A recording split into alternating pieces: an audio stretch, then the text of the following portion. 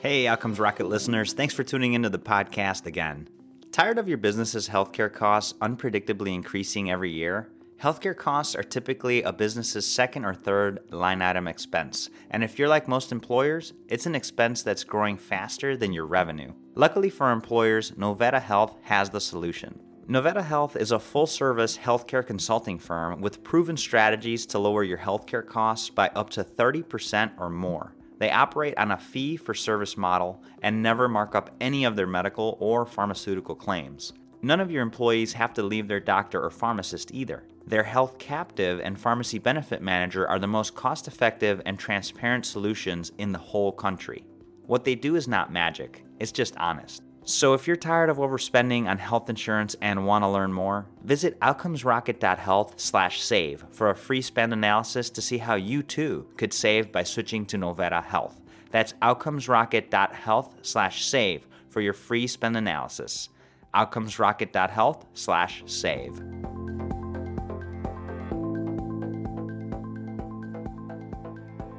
And welcome back to the podcast. True pleasure for having you tune in again. Today I have a treat. His name is Dr. Joe Smith. He's the CEO at Reflection Health. In his role as president and chief executive officer of Reflection Health, it's a digital health corp company, by the way. Joe Smith leverages decades of strategic engineering and clinical expertise in the health IT field to lead the company efforts to bring personalized healthcare into homes of patients across the U.S.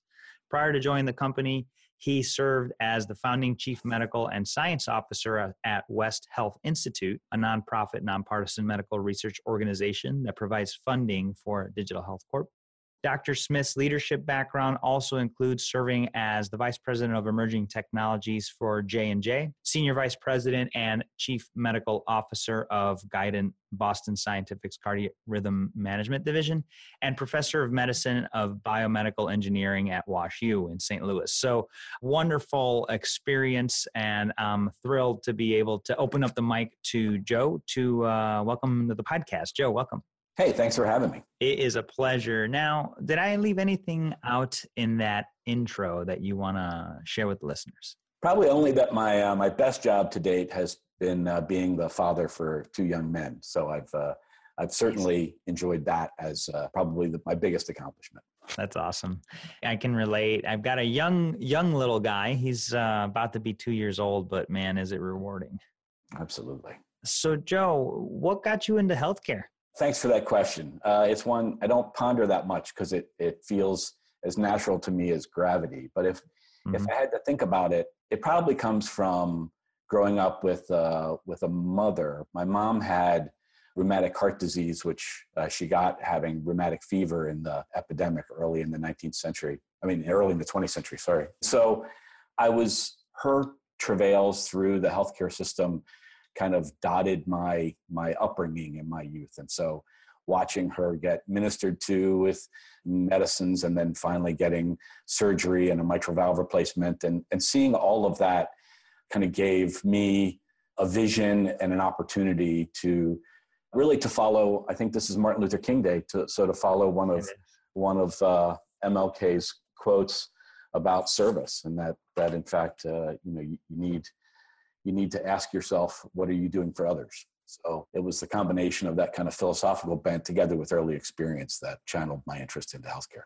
Love it, Joe, and very personal story. So I appreciate you sharing it. And so here you are. I mean, you fast forward all the years and now you've done a lot and you've been able to impact and serve a lot. And so I'd love to hear from you, today, what do you think health leaders need to be thinking about? What needs to be on their agenda at the top? And how are you approaching it?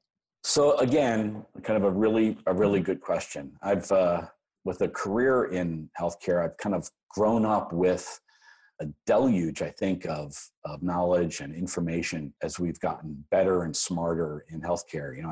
I did all my training in Boston where there's a flavor of eminence-based medicine, right? You walk the halls with the giants and the best that there are, and you learn how to take care of patients and manage different healthcare challenges by studying at the feet of giants. And I've watched us move to where the amount of data, the amount of evidence, the amount of proof so that you can turn to evidence-based medicine is now ever present. And in fact, it's becoming our biggest challenge, is to keep up with the information that's been generated by billions of dollars of medical research and lots of innovators, to where it's now functionally impossible. I think we've got more than 1 million publications in medicine every year. We've got thousands of clinical practice guidelines that are published or updated every year. We've exceeded the capacity of the average practitioner to be able to integrate that information and apply it to the next patient that they see. And so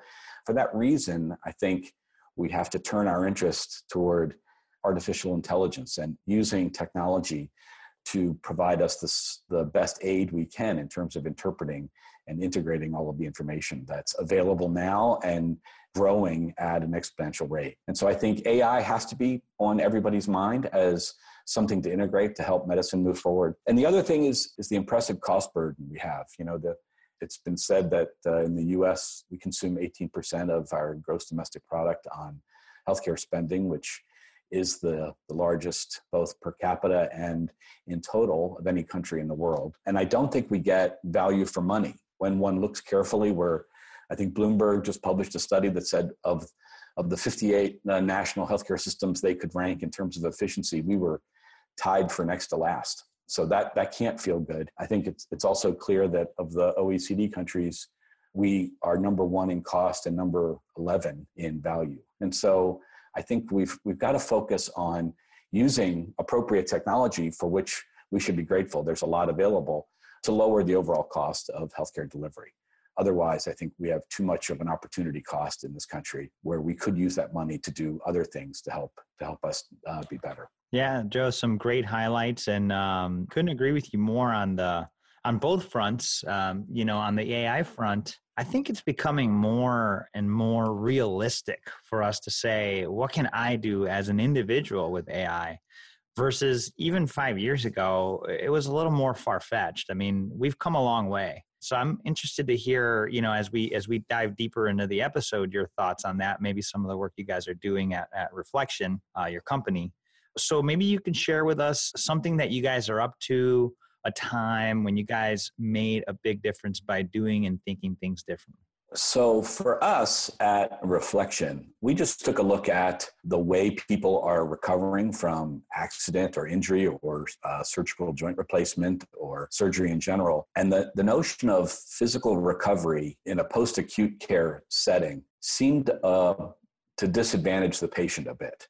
We would ask people who are trying to recover to come back and forth to a clinician's office for physical therapy, or we would at times have physical therapists visit them in the home, which is a similarly awkward circumstance for many. When there's technology that's readily available that can educate and monitor and coach and reward patients to do their therapy in the safety and comfort of their own home, it just had to be kind of developed and refined and then made available.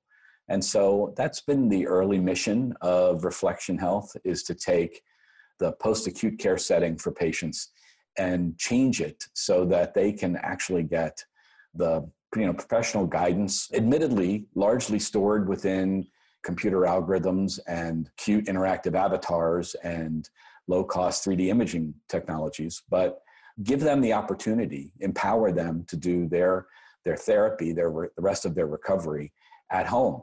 So we've built a technology platform that facilitates that is connected to their clinicians remotely so that they can easily, safely, and at low burden to them, at low burden, meaning they don't have to travel back and forth. They don't have to worry about getting their brother-in-law to drive them back and forth to therapy sessions. They don't have to pay for parking or co-pays. And clinicians get to observe kind of an unprecedented amount of information, because the way we've built the technology, it images the patient, it does skeletal reconstruction and estimates joint angles and limb velocities at 30 times a second, and runs that up against algorithms for the appropriate way they should be moving to give the patients real-time feedback and to document for the clinicians just what's going on. And so we've taken kind of our own medicine and said, look, aren't there appropriate bits of technology that can make healthcare for the patient a little more centered on them, where they would like to get their care, and also do this in a way which is much cheaper than kind of traditional measures of care. Interesting. And so fascinating work, Joe. And so mainly focused on the end of the experience at the acute facility, taking them home for recovery.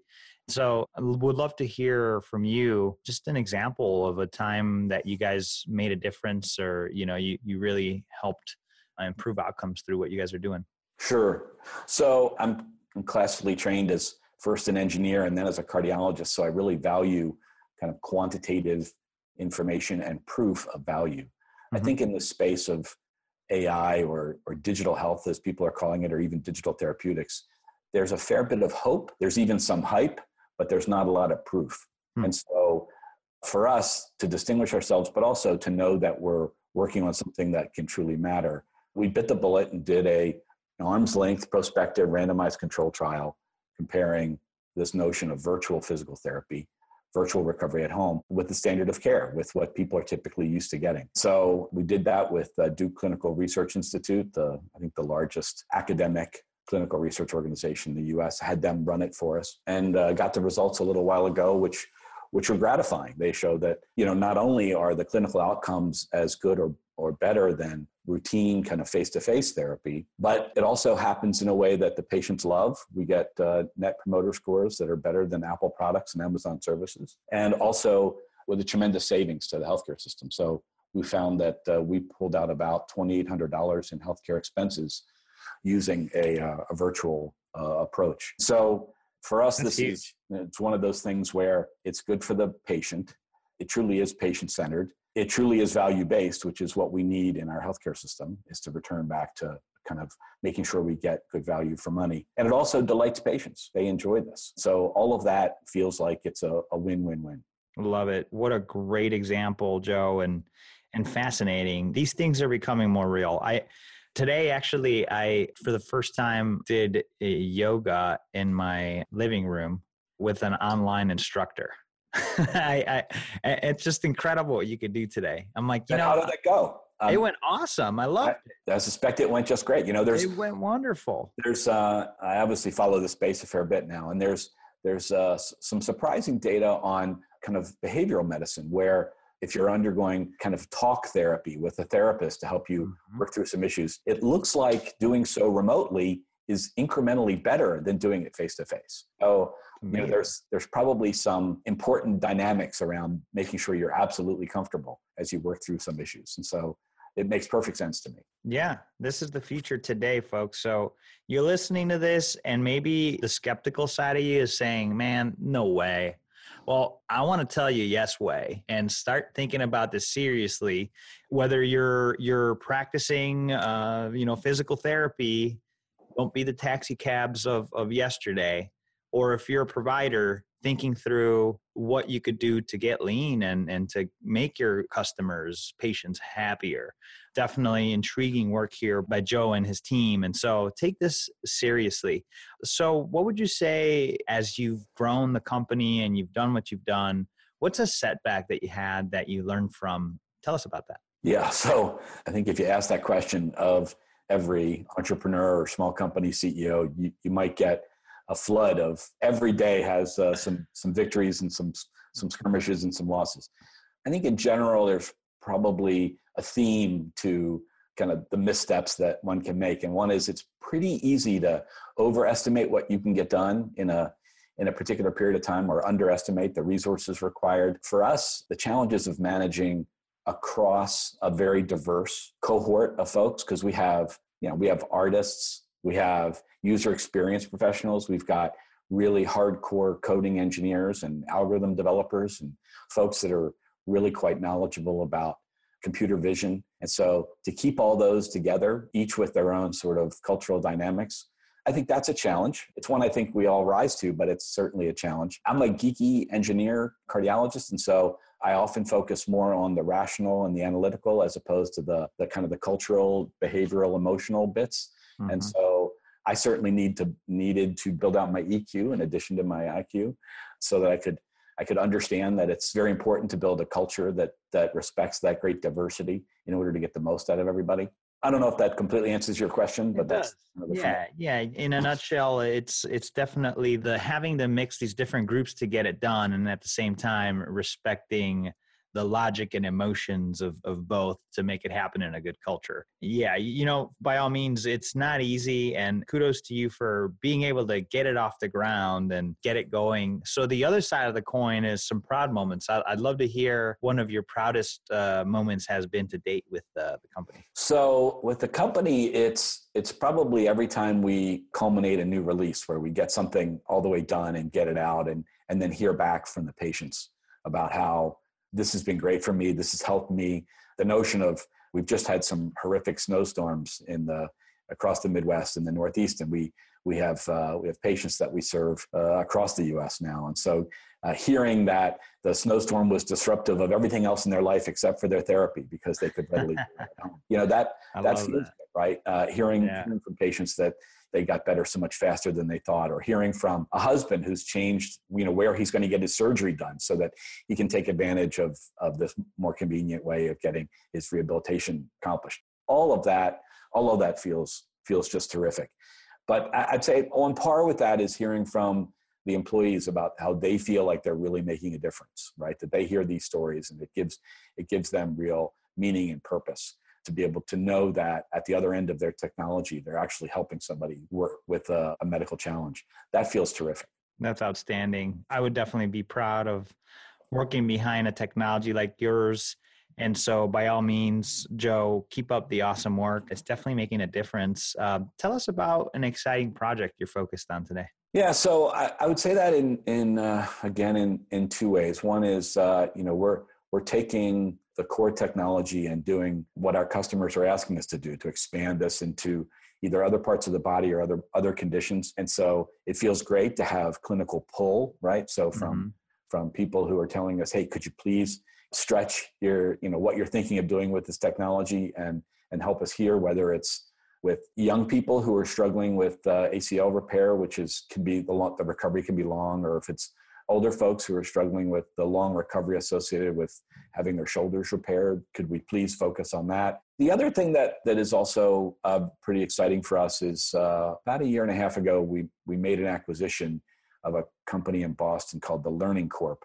At the time it was called Constant Therapy, but we renamed it the Learning Corp. And there we're focusing on using a similar approach of home-based, kind of automated, smart learning approach to do speech, language, and cognitive therapy in the home. And I'm really excited about where that company's going. We're growing users every day. We've committed to doing a prospective randomized controlled trial with the FDA to make sure that we can prove out the value that so far the patients tell us we have. And so I'm very excited about those two opportunities now combining to be an opportunity for us to bring most of recovery to the home, to where patients are, so that they can do this in a way that's under their own control, but also in a way that's respectful of the resources that we have to kind of garner in healthcare. Well, I think it's brilliant, especially in the recovery phase where mobility is a challenge.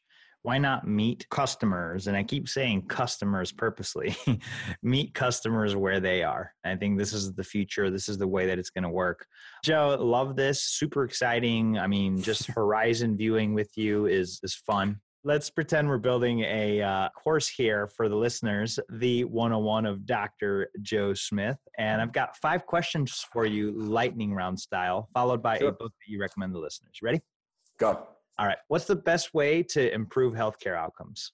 I think the best way is to focus on quantitative outcomes, right? So it is, instead of focusing on a process or focusing on volume, which we tend to do, or focusing on making hospitals better, I think we've got to focus on making care better and focus really on outcomes.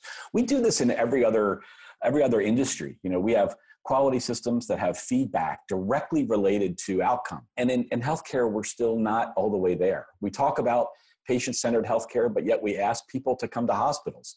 That looks more like doctor-centered healthcare to me. And so I think it's an issue of focus. And what would you say the biggest mistake or pitfall to avoid is?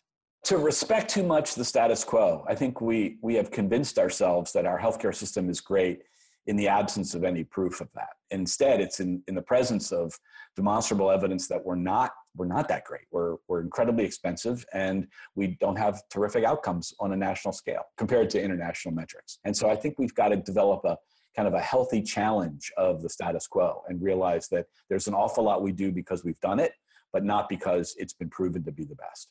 Love that. And how would you say is the best way for your organization to stay relevant despite constant change? So it's realizing that we need to disrupt ourselves as much as anyone else would be willing to. And so it is not enough to be the best on any given day. You have to keep envisioning what could be the better future. And so I think we have to devote ourselves not just to making the current product great, but to making the next product better.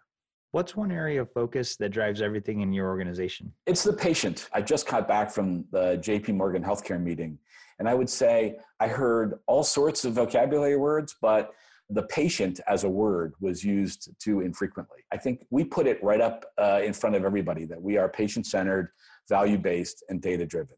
So if you can't say those three things in the company, you don't get to stay here very long. And so I do think if we keep our eye on the patient and what they need to get better, make sure that we provide real value, and then that we're not selling snake oil, that we really have to prove that that value exists to the patient and to the healthcare system.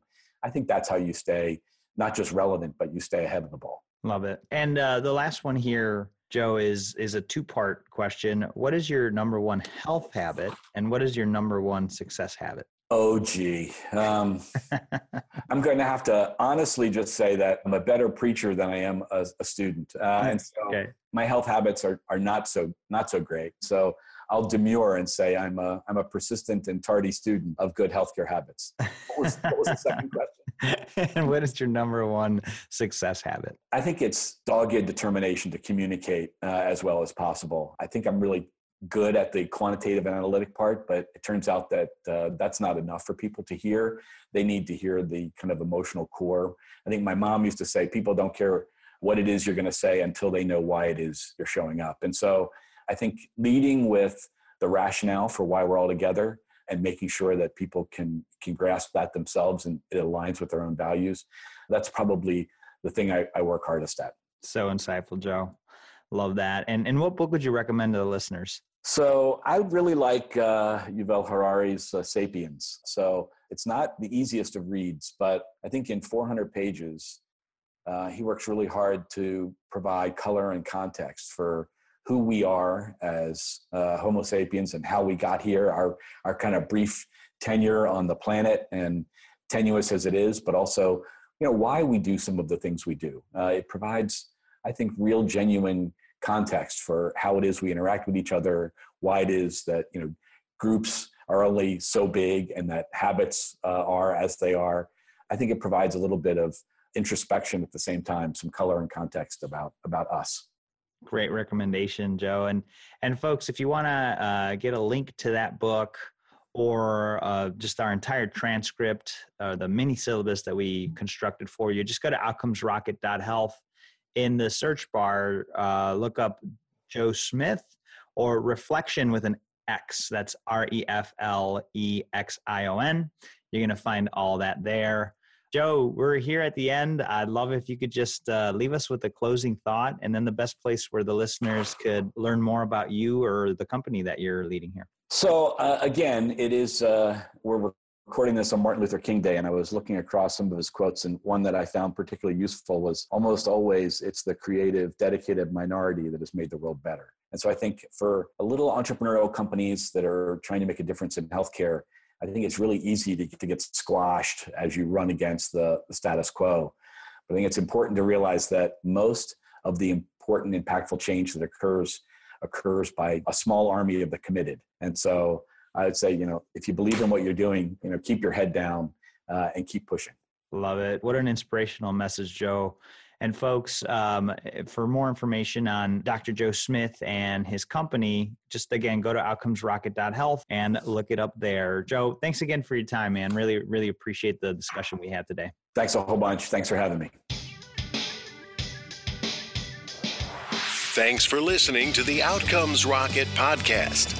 Be sure to visit us on the web at www.outcomesrocket.com for the show notes, resources, inspiration, and so much more.